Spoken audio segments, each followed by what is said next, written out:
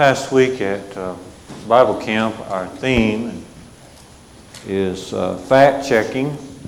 Our theme was fact-checking. Our t-shirts on the front has a little magnifying glass as if you're searching for clues.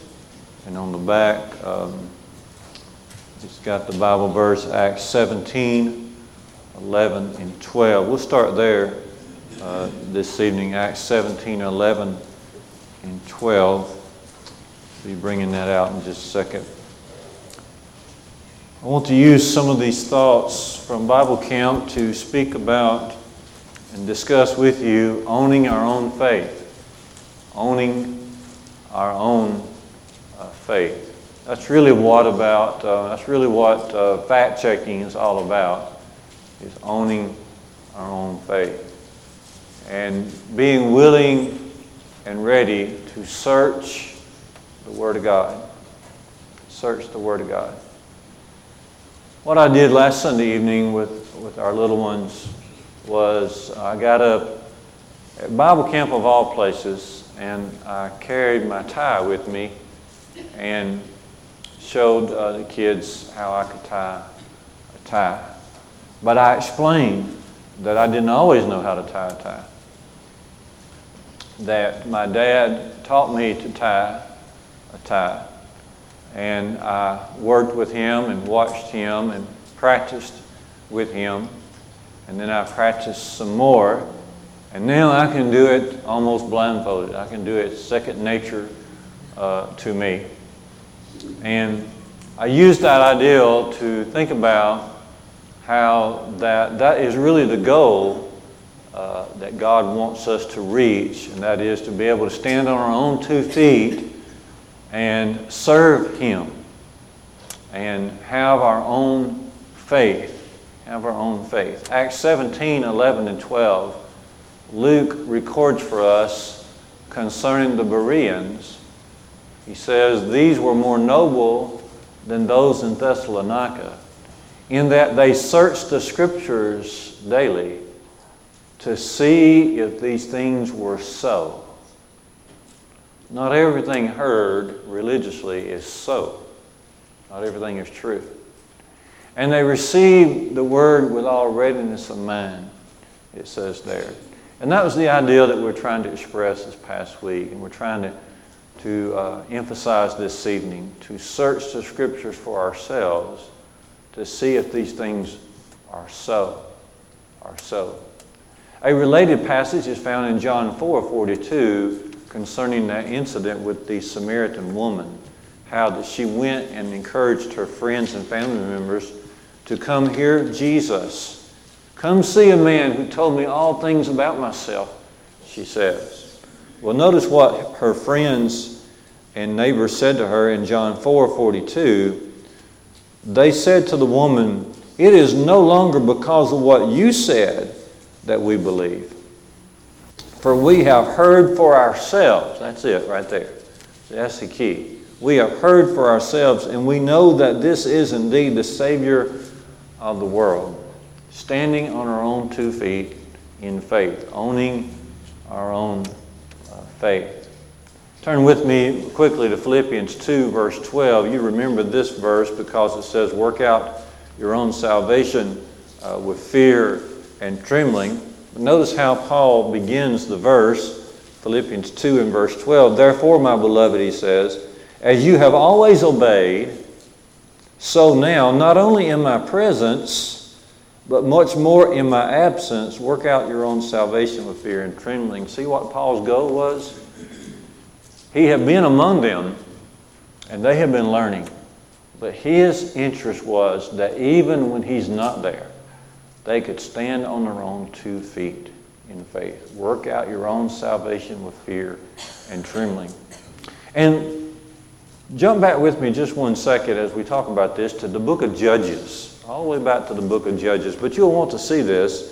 Joshua, Judges 2. You know the cycle there in the book of Judges, how that God's people in these dark times, they would start running after other gods, and God would punish them, deliver them unto their enemies, and then God would send a judge or a deliverer, and help them out of their situation. But the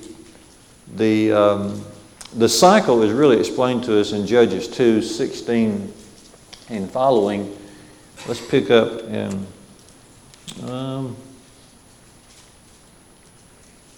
I'll just start in verse 17. Yet they did not listen to their judges, for they whored after other gods and bowed down to them. They soon turned aside from the way in which their fathers had walked, who had obeyed the commandments of the Lord, and they did not do so. And whenever the Lord raised up judges for them, the Lord was with the judge, and he saved them from the hand of their enemies all the days of the judge. For the Lord was moved to pity by their groaning because of their affliction, because they were afflicted and oppressed them. But whenever, and notice this, Judges 2, verse 19. But whenever the judge died, they turned back and were more corrupt than their fathers, going after other gods. You see, they never really had their own faith. They were living on the faith and the courage of the judge. God was with the judge. But whenever that judge would die, there they go again, right back into their corruption. See how important it is to own our own faith, stand on our own 2 feet. And so, this evening together, I want to just review a few areas of concern that will help us to do what we're thinking about, owning our own faith. And we approached it this past week with the kids, and it's kind of interesting to approach the Scriptures, the truth, as kind of a mystery to be solved. Kind of a mystery to be solved. And I asked the boys in my class this past week to put on their detective hat and to get ready, because God wants us to search the truth. God gives every one of us the ability to search out the truth. I shared with them this story. I don't know if I've ever shared this with you, but when I was in middle school in Jasper, Alabama, I was playing in a basketball game downtown at the middle school, and it had to be very exciting because we were out there playing. But my mom and sister and brother were in the stands, and during the game, there was a huge explosion that shook the gymnasium. And come to find out, about 3 blocks from the middle school was, it's not there anymore, but it was called People's Hospital. And a nurse, during that afternoon game, she got off her shift and she went to her car, and as she turned the ignition, her car blew up into many pieces and killed her instantly. That crime has never been solved.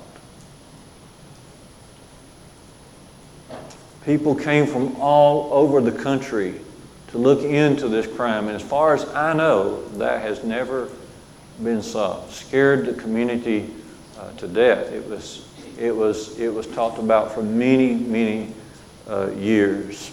We've got to put on our detective hat and search out the clues that God has left us to find out the truth about various matters. And so we'll notice, 3 or 4 areas that are of concern. First, let's think about heaven. Is there really a place called heaven?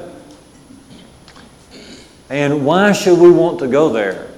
And then how is it that one arrives in heaven? So is there really a place called heaven? And looking out in the Scriptures, we can find Colossians 1. Let's turn over there. Colossians 1.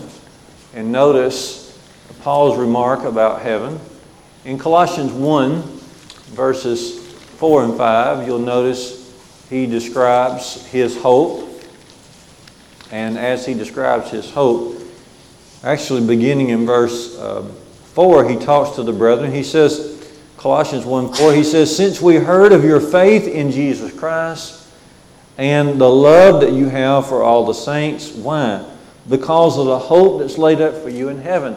Their hope in heaven had motivated them to have faith in Jesus Christ and love for the brethren and the other saints. because of the hope that's laid up for you in heaven. Of this you have heard before in the word of the truth, the gospel. And so, yes, there is a place called heaven. And I wanted to also ask the class this, and that is, why would you want to go there? Why would you want to go there? In our first week of camp, this young fellow, 17 years old, he kept saying, I just don't want to go to hell. That's why I want to go to heaven. I just don't want to go to hell. He kept saying that, so we jumped over and looked at a few scriptures about hell, but I didn't want them to stop there. What do you think? What do you think? What is the greatest reason you want to go to heaven? Why do you want to go to heaven? That's where Jesus is. That's it. That's where Jesus is. And that is emphasized more in Scripture, I think, concerning heaven than anything else. Remember Jesus in John 14, 1 through 3, in my Father's house are many mansions. I go and prepare a place for you. If I go and prepare a place for you, I will come again and receive you unto myself. Unto myself. What did he say, Jesus, on the cross? What did he say to the thief that repented, that turned from his sin? Today you'll what? Today you will be with me. Today you will be with me in paradise. See? When Stephen was being stoned, jump over in your Bibles to Acts 7 and notice his prayer in Acts 7, verse 59. As he's about to die, as he's being stoned, notice he prays to Jesus and says, Lord Jesus, receive my spirit. When we die, not our body, but our soul goes to be with Jesus. That's the greatest thing about heaven, is being with Jesus. Now, another young lady in class, she wanted to talk about how great heaven's going to be, and there's going to be no suffering there, and that's certainly true. Romans 8, verse 18 says, Paul says, I reckon that the sufferings of this present world are not worthy to be compared to the glory which shall be revealed on that day. Absolutely. There's no comparison from this life to the next. The next life will make us forget the sufferings we had to endure in this life. Okay. Paul says in 2 Corinthians 4:17, our light affliction, which is but for a moment, works for us a far more exceeding and eternal weight of glory. But that being said, still, there's nothing like being with the Lord. The more you get to know the Lord, the more you get to know Jesus, then the greater your desire is to be there with Him. You remember what Paul says in 2 Corinthians 5, verses 6 through 8. He says, while we're at home in the body, then we are away from the Lord, but we walk by faith, not by sight, willing rather to be absent from the body and to be at home with the Lord. When he talks about being at home with the Lord, it means to be face to face with the Lord. When we leave this body, we'll be face to face with the Lord. That's the best thing about heaven. That's the best thing about heaven. Remember what Paul says in Philippians 1, 21 and 22. For me to live is Christ and to die is gain. I have a desire to depart and to be with Christ, which is far better. That's Philippians 1. Nevertheless, to abide in the flesh is more needful for you, but nonetheless, Paul says, that's where I want to be. In 1 Thessalonians 4 and 17, Paul says, at the second coming of Jesus, we will be caught up in clouds with them to meet the Lord in the air, and so shall we ever be with the Lord. That word with just keeps coming up again and again about heaven, to be with the Lord, with the Lord. You go all the way over to Revelation 3, 20 and 21. Jesus said that He overcame and He was able to sit down with His Father at the throne. And so if we will overcome, if we will endure in our faith, so we can sit down with Jesus at His throne. Can you believe that? We'll be able to sit down with Jesus. So that's the greatest thing about heaven. And how do you get there? Well, through the blood of Jesus, the power in the blood. Revelation 7, 13 and 14. Who are these who have come out of a great tribulation? The question is asked in heaven. Who are these people? These are those who have had their robes washed and made white in the blood of the Lamb. We contact that blood through gospel obedience, through being baptized into the death of Jesus, Romans 6 and verse 3. We are washed. You know, when Saul of Tarsus obeyed the command, Ananias said to him, "Why do you tarry? Arise and be baptized. Wash away your sins, calling on the name of the Lord," Acts 22:16. Then he was washed with the blood of the Lamb. So that's just a few thoughts about heaven. Some clues that God has left us to show us that there is indeed a heaven, and there's a great reason to be there, and there's a way of getting there. Okay. Being involved in what Jesus did for us on the cross, plus being faithful unto death, Revelation 2 verse 10, then we will one day arrive in heaven. Here's another subject to think about. And on Tuesday of camp, we thought about this question: why are there so many churches? Okay. In our fact checking, our first day of fact checking was simply, what about the truth? What about the truth about heaven? What about the truth about hell? But then the second day was, well, what's the truth about church? Why are there so many churches? Okay. And so as you investigate, you can ask some questions. Okay. First question we wanted to ask, which we did ask, is this: is there a pattern there in the New Testament? Did God actually set up the church, and is it clearly seen? Is there a pattern? Well, as you know, in Matthew chapter 16, when Jesus said, "Upon this rock I will build my church," the rock itself is a clue, because the rock that Jesus is talking about there is Peter's statement, "Thou art the Christ, the Son of the living God." And then Peter basically makes that same statement on the day of Pentecost, the day the church was set up. Okay.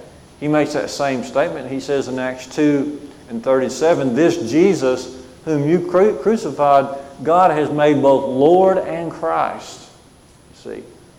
So that rock there that Jesus mentions is a clue as to when and where the church would be set up. Also in Matthew 16, Jesus said to Peter, "I will give unto you the keys of the kingdom of heaven."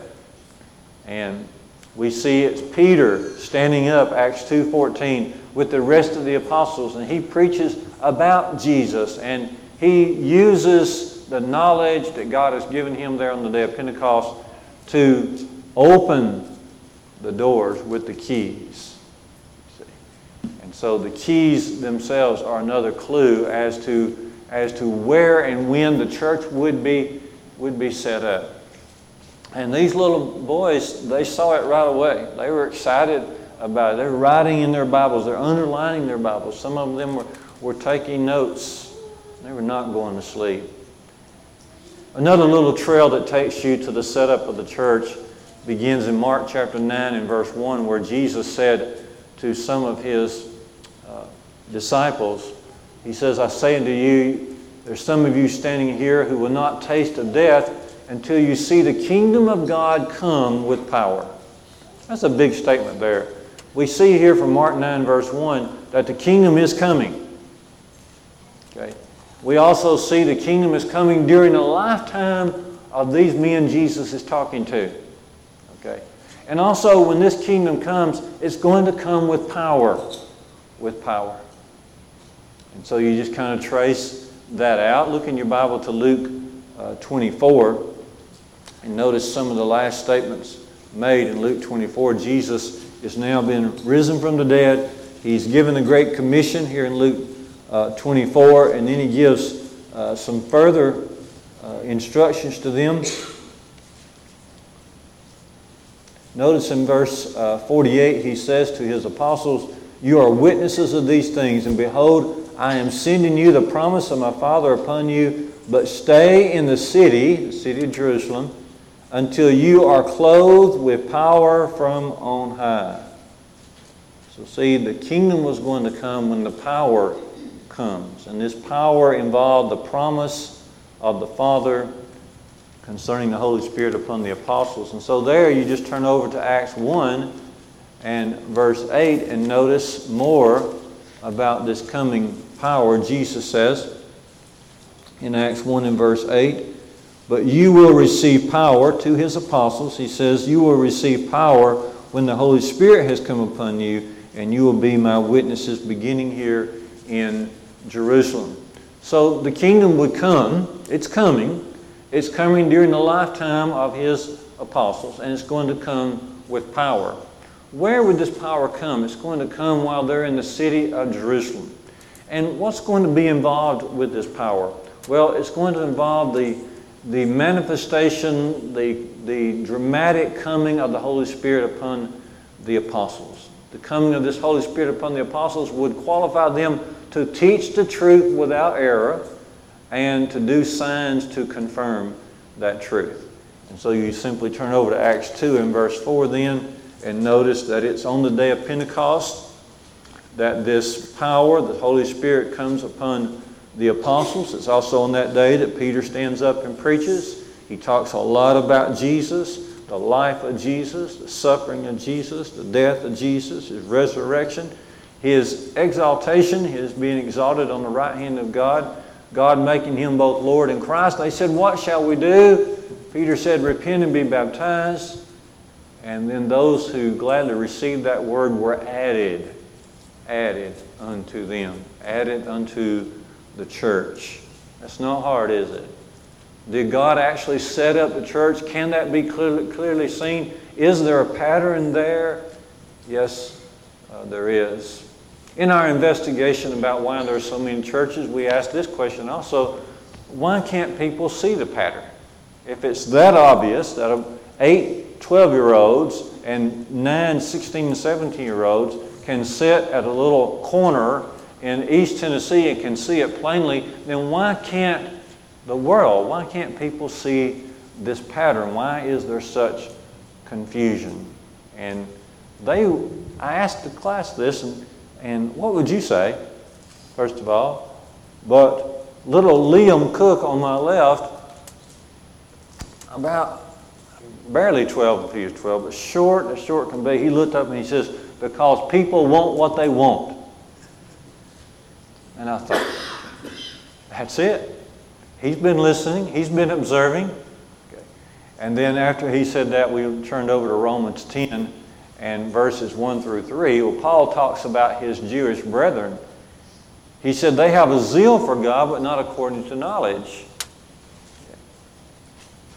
And he said, in their zeal without knowledge, they end up creating a righteousness of their own and not according to the righteousness of God. That's exactly it. They wanted something they wanted. Okay?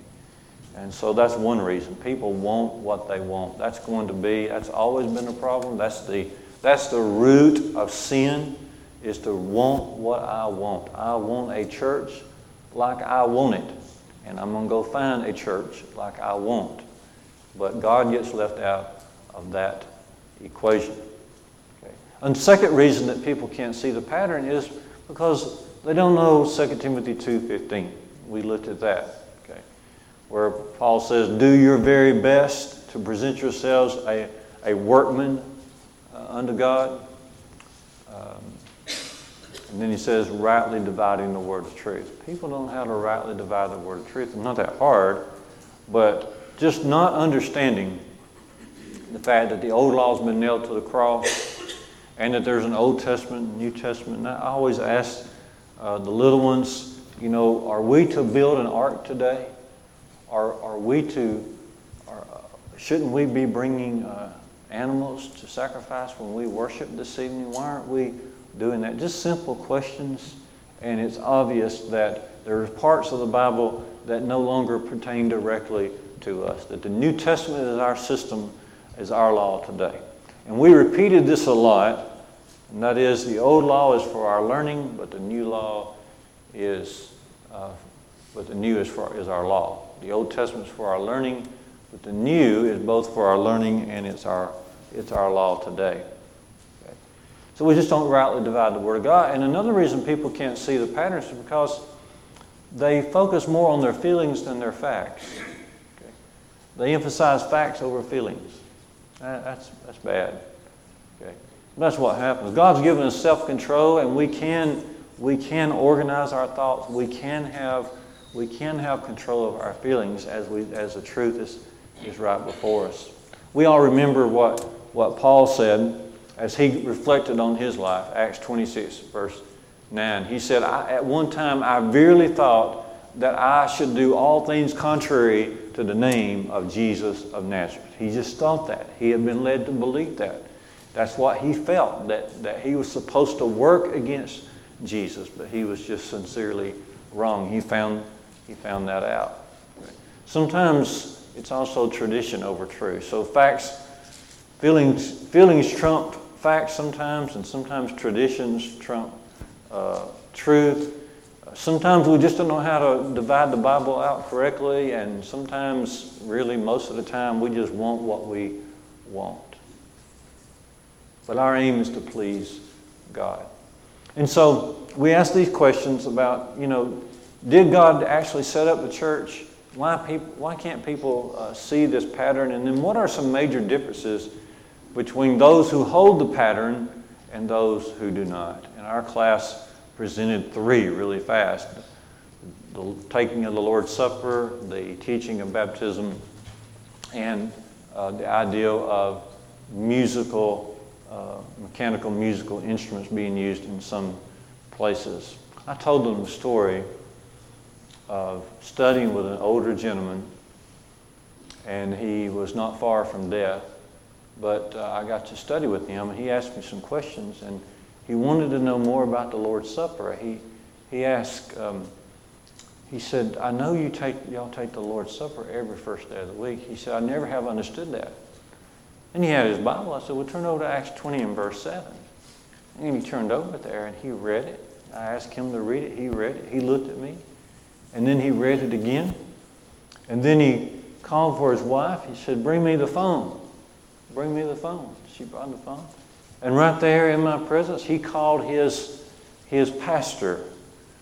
And with a pretty firm voice, he said, I'm sitting here reading Acts 20 and verse 7, and why haven't you ever shown me this verse? Why haven't we ever discussed the Lord's Supper and how often they took it?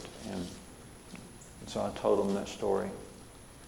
Well, there are some major differences, glaring differences, between those who hold the pattern and those who do not. And so those are some discussions and some investigations we can do about why there are so many churches. Let me mention 1 or 2 more areas here. What about forgiveness? Is that really important? Is it really important to forgive someone else when they have wronged you? Did Jesus ever say anything about that?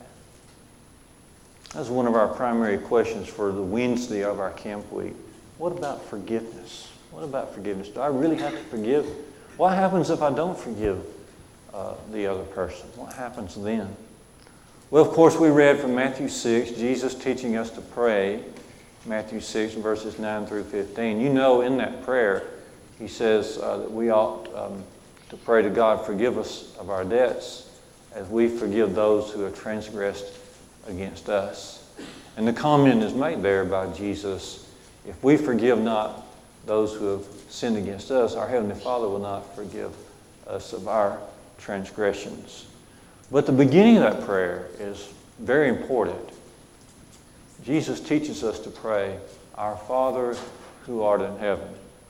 We can't call on God as our Father unless we are first His child. And so, first of all, we discussed, how do you become a child of God?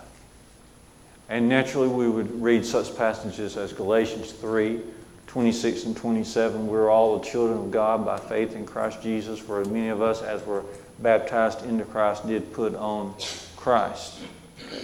And so, first of all, you've got to make sure that you have received forgiveness first.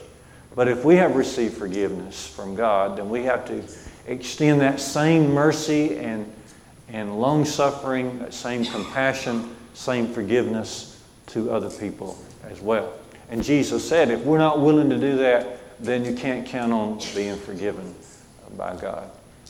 And I asked the fellows in class, I said, what happens if you're not willing to forgive someone else? Then they said, God will not forgive you. Well, if God won't forgive you, then where are you going to be in eternity? And they said, well, we won't be in heaven, will we? Okay. One time Jesus said in John 8:24, if you believe not that I am He, you shall die in your sins. If we don't believe what Jesus says, then we're going to die in our sins. Many people, even now, are holding things against someone else. And they're doing this just as if they think they're going to heaven, but it's just not going to happen. It's not going to happen. The Lord is too plain here, speaks way too plainly. What else will happen? I asked the class, what else will happen if you don't, if you're not willing to forgive another? And they said, well, one boy said, you become all sour. I said, that's it. That's it. You become sour on life. The Bible calls that bitterness. You'll become bitter, and you'll become angry, and you'll become sad and depressed. And it's no good for you to hold on to a grudge against someone. And it really surprised me how willing they were able to talk about that, how much ability they had to actually express the words concerning this forgiveness. Okay. So yes, forgiveness is required because God has first forgiven us. Ephesians 4, 31 and 32, let all bitterness be put away from you with all malice and with all wrath, and be ye kind one to another, tender-hearted one to another, forgiving one another, even as God in Christ has forgiven you. You just can't miss it, can you? Just can't miss it. One other area, what are we doing? How do we own our own faith? Okay. How do we own our own faith? We just investigate. We investigate these areas of concern. Is there really a heaven? Why are there so many churches? Is forgiveness really that important? Let's look at one other area, and that's concerning Jesus. How do you know? How do you know that Jesus is the Son of God? What makes you believe? If someone was asking you, prove to me that Jesus is the Son of God, what would you start to say? Well, of course, with the guys, we discussed John 20, 30, and 31, where it says Jesus did many other signs in the presence of His disciples. But these are written down so that you might believe that He is the Christ, the Son of the living God. Okay. We discussed a lot of His miracles. What's your favorite miracle that Jesus did? What's the one miracle that sticks in your mind? Did Jesus raise the dead? Did Jesus raise Lazarus? Did Jesus raise anybody else from the dead? What about the miracles that Jesus did? What sticks with you the most? Well, all these miracles are written that you might believe. Do you believe that these miracles are sufficient to lead someone to faith? Okay. And they ought to be. All right. So His miracles. But another thing they said was His teaching. His teaching. And one of my favorite portions of the life of Christ is found in John 7, 32 to 45 and 46, where the Jews had decided to go and arrest Jesus, so they sent a group of men to go arrest Him. They found Him. They came back and didn't have Him. And the officials, the leaders of the group said, why didn't you bring Him? And they just simply said, John 7, 45 and 46, no man has ever spoke like this man. No man has ever so spoken. They heard Him speak about the truth. They heard Him speak about forgiveness. They heard Him speak about godly living. They heard Him speak about heaven. They heard Him speak about the Old Testament. They had never heard such knowledge. They had never heard such teaching. This has to be someone special. And so not only the miracles that Jesus did, but also His teaching, His knowledge and teaching, His compassion. And I asked the class, I said, well, what's an example of Jesus' compassion? They must all said, He said, Father, forgive them, for they know not what they do, while He was hanging on the cross, Luke 23 and 34. His compassion, of course, also His fulfillment of prophecy and of course His resurrection. So these 5 levels of evidence, these 5 shelves of evidence, His miracles, the prophecies, His compassion, His teaching, and His resurrection all show that He is indeed the Son of God. What about the resurrection of Jesus? What questions should you ask? And we went through this on Thursday afternoon in class. First question is, did He actually die? What evidence is there that He actually died? Secondly, was He actually buried?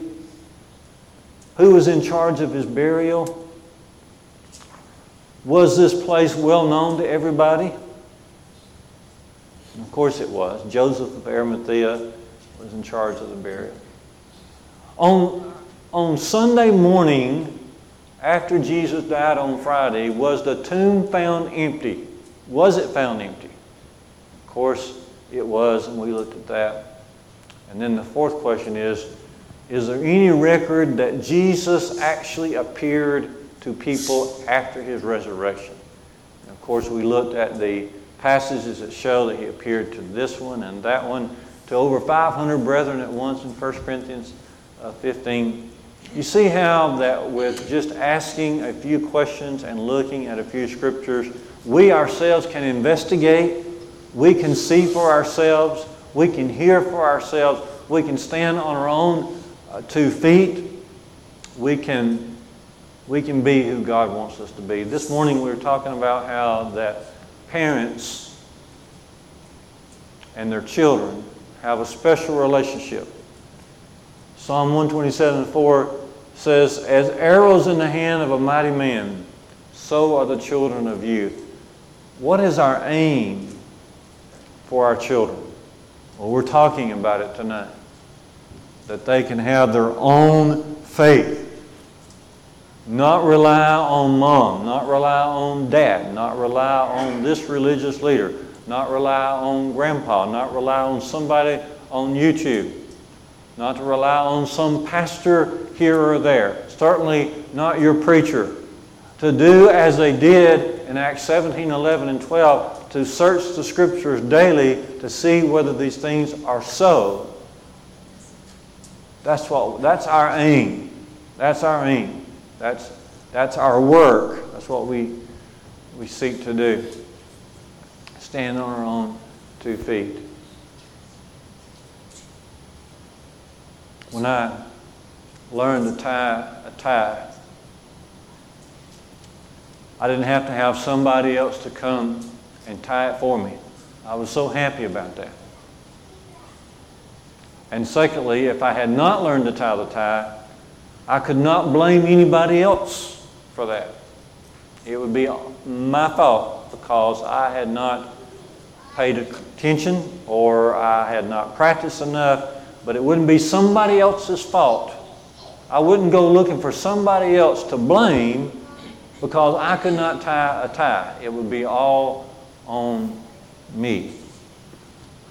That's the way it is. It's the way it should be spiritually as well.